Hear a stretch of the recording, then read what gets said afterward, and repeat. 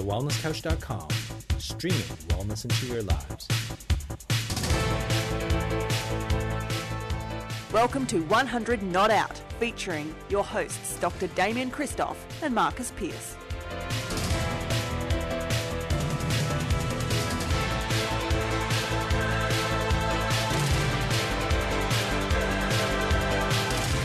Welcome to another edition of 100 Not Out, a weekly show dedicated to helping you master the art of ageing well. My name is Marcus Pearce, and I am here with the legend himself. He's the co-founder of The Wellness Couch and The Wellness Guys. He is the sensational Dr. Damien Christoph. Hi, Damo. Hello, Marcus. Great to be with you again. It's wonderful. Looking forward to today. It's going to be great. This is exciting, Damo. Today, we are joined by royalty, not by someone just in the ageing well field, but a legend in her own right in television, media, politics, and sociology. Patricia Edgar AM is an author, a television producer, an educator, a sociologist, the founding director of the Australian Children's Television Foundation. She's best known in TV circles for formulating the codes for children's TV. This is fascinating to learn, Damo. Isn't it? Yeah. And through her work, Patricia has won multiple awards, including an Emmy. She has been involved with co-productions with the BBC and Disney and has a Lifetime Achievement Award from the Australian Film Institute. But today, Damo, we are chatting to Patricia about her latest book, In Praise of Ageing. Good title. And fair to say, she has a fair bit to say on the topic. So without any further ado, it's a very warm welcome to you, Patricia Edgar. Thank you, Margaret and Damien. Thank you, Patricia, thank you. Thanks so much for joining us. You've written a wonderful book, In Praise of Ageing, and there's so much to cover. But I suppose one of the big things that you know I've really loved learning about is what you talk about, an ageing revolution. You've said that we're in this ageing revolution, but the leaders of our country haven't quite caught on yet. We actually don't have a minister for ageing, and there's still a long way to go. But what do you believe this, I suppose, ageing revolution is going to bring, and how long do you think it's going to take to reach head office?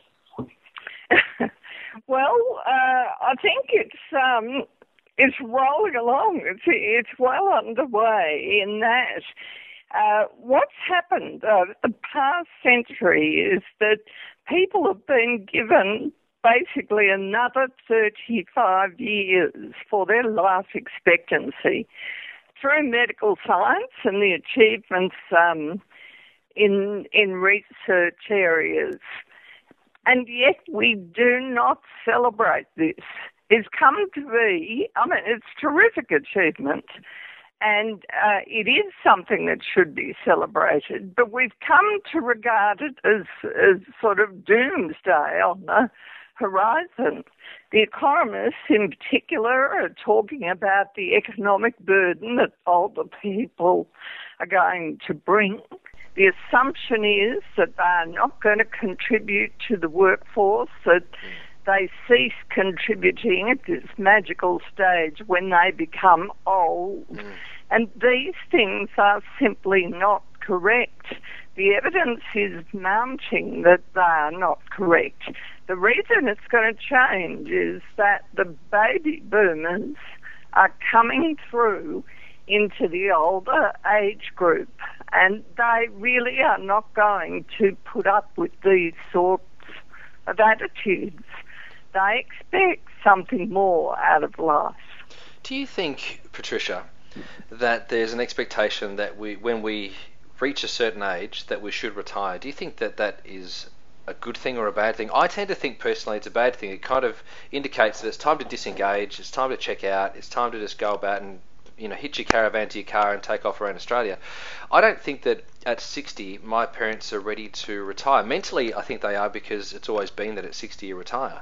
But I don't think that physically that's where they're ready to be at that point. And certainly now that I'm 40, I think I can't even begin to think that in 20 years' time I might stop working. I want to continue to contribute, and we know that with countries such as in Greece, there's an island called Ikaria.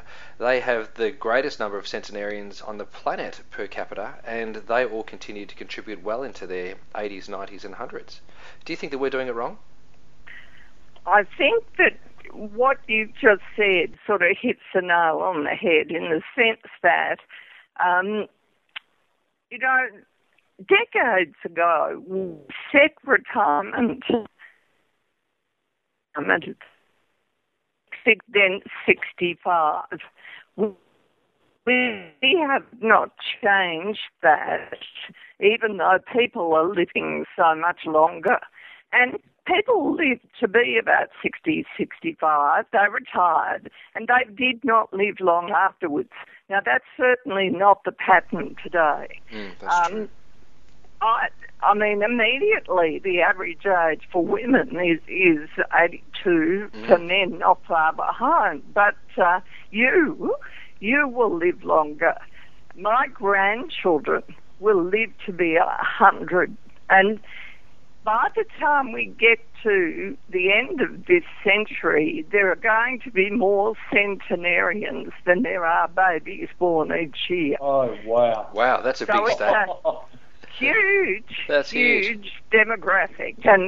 And you are absolutely right. Your parents have got a long, long way to go at 60.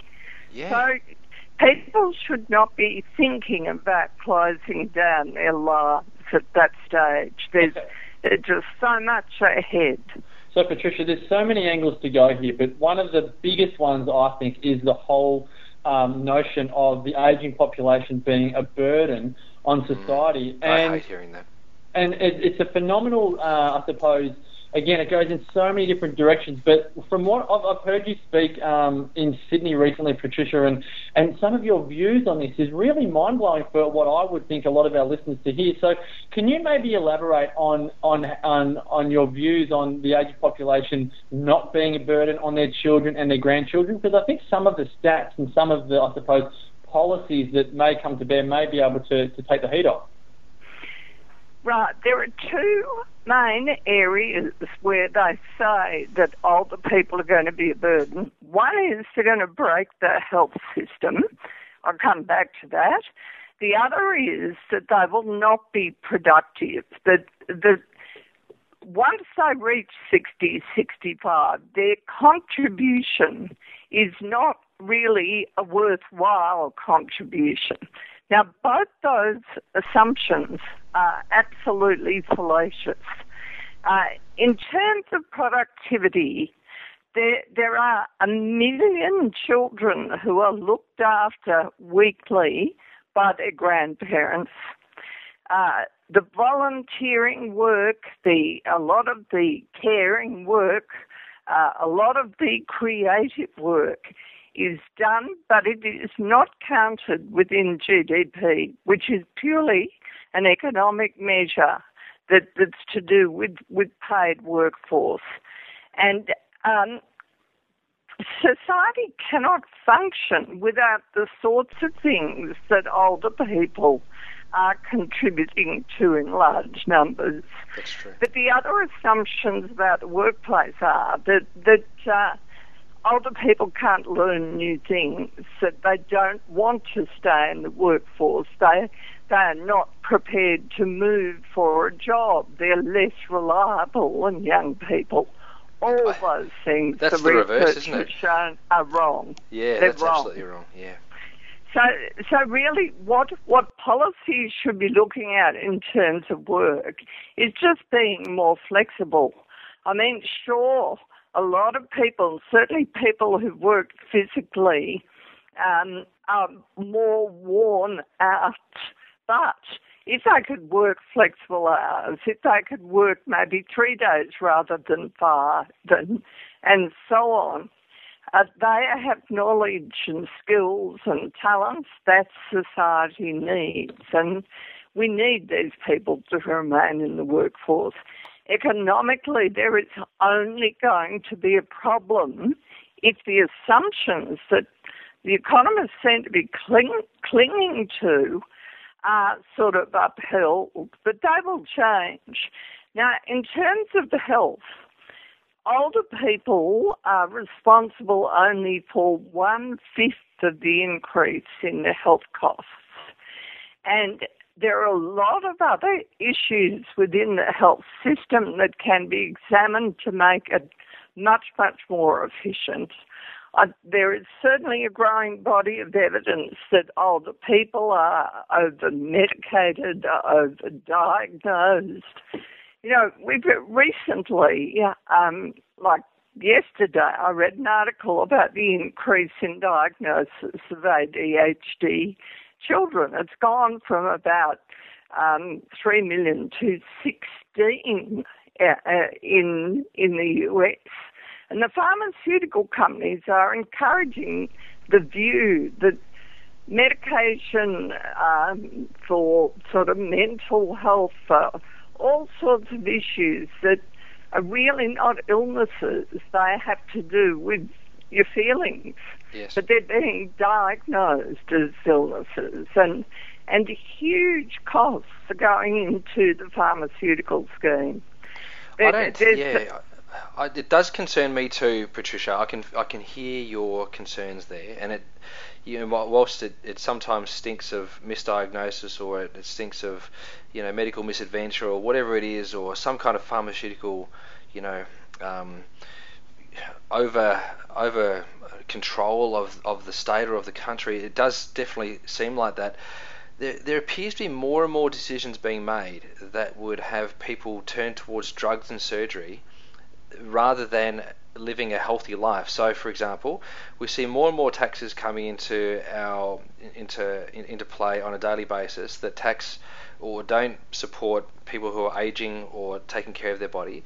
More money going into hospitals, drugs and surgery, and less money being spent on education about how to live well and contribute, all the way through to your end. Is that kind of where you're heading with this discussion? Yes, are you suggesting exactly. that we need to mix all that up and change that around? The obesity crisis is certainly a crisis, and obesity is going to be responsible for enormous cost to the health system. What people have got to understand and be taught to understand and encouraged to do is become active, and the importance of activity in your life, right through your life. But the figure of people over 65 who do not exercise at all is around about 60%. Now, that's a pretty alarming figure. Amazing. Yeah. Because one of the biggest reasons in the end for people's complications which lead to death is falls. And people become frail, they lack the strength, they lack the core balance, and they fall. And then that leads to a whole, disastrous scenario, which often leads to death. And the way to counter it is exercise. That's such a great point, and I'm sorry to cut you off, Mark, because I know you want to get in here, but okay. I was talking to one of my great mates in New Zealand, who's a full-time researcher for the New Zealand College of Chiropractic over there. He's just completed a study which for the first time in history has shown that an intervention other than exercise benefits a reduction in the risk of falls in the elderly by 80%, and that's chiropractic. And what we seem to be finding in Australia, at least, is that there's this constant bombardment of the dangers of chiropractic as opposed to the benefits of it with the elderly. Even though, as this study almost goes to print in Nature, I think it's going to print in, it actually says that long-term chiropractic care in the elderly will decrease the risk of falls by up to 80%, which is significant. It's like having exercise. And that's very significant.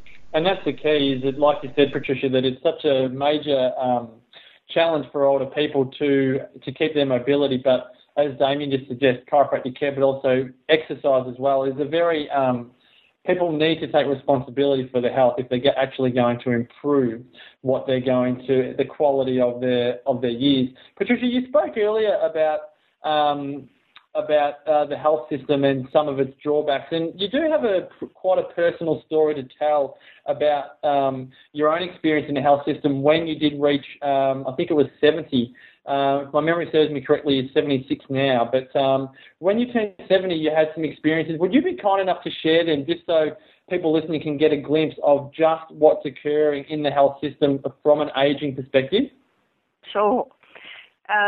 It was a complete surprise to me, I've got to say, because I had breast cancer in my early 50s, and my husband had prostate cancer. We recovered from both, but it's meant that we've been fairly vigilant about body maintenance and alert to the need to look after ourselves, eat well, exercise well, and sort of check yourself out every now and again. So at 70, I was with my GP and she said, we won't be advising you any more, but you are due for a pap smear. Women are notified every 2 years that it's time for another pap smear. And I said, well, why is that? And she just said, well, we just don't advise people over 70 anymore. And my eyebrows went up, and she said, oh, you can come and have a pap smear if you wish. We just won't advise you.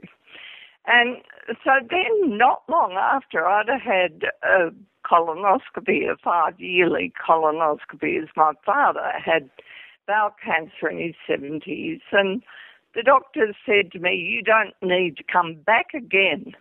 And I said, what? You know, my father had bowel cancer in his mid-70s. His response was, well, you can come back. That'll be fine. You can come back.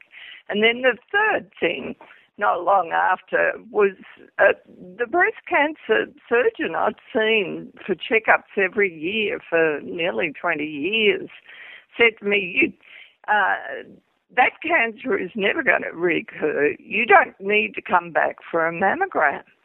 But I chaired the Breast Cancer Network of Australia for 10 years, so I knew quite a bit about the stats and the research. And I do know that if you've had breast cancer, your chance or your risk is greater of getting another one. And also, the older you get, the risk increases. So this didn't make sense. So I challenged him. And Patricia, can I suppose add to that so many people, not just in Australia, in the Western world, in the Eastern world, full stop, are living so far beyond their life expectancy. I mean, in Australia, we've got 79 for men and 83 for women, but there's plenty of women out there in their late 80s and 90s and 100s who have far outlived their life expectancy. So to have, I suppose, that, for want of a better term, ageism in the medical profession doesn't, bode well for, I suppose, our understanding of what life expectancy is, because plenty of us out there know people that are living far beyond our life expectancy. So and that's exactly what my book, In Praise of Aging, is about, because I interviewed these people and looked at the research and the longevity, and this move towards longevity is very clear. And so the health system has not caught up. And in their sort of eagerness to reduce costs, they're kind of edging older people out of expensive costs as not being sort of worth it, that the payoff isn't good enough. And yet, if you go into a hospital and you are near death, they are likely, if there is no instruction to the contrary, to intervene with very expensive procedures that are futile to keep you alive for maybe another month or 2 or 3, and that needs to be looked at and talked about too, because while people are living well and will live well up to 100,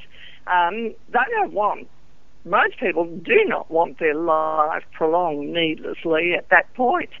So the pattern that we should be looking for is a kind of stable, sort of healthy, active life with a very short morbidity at the end of it.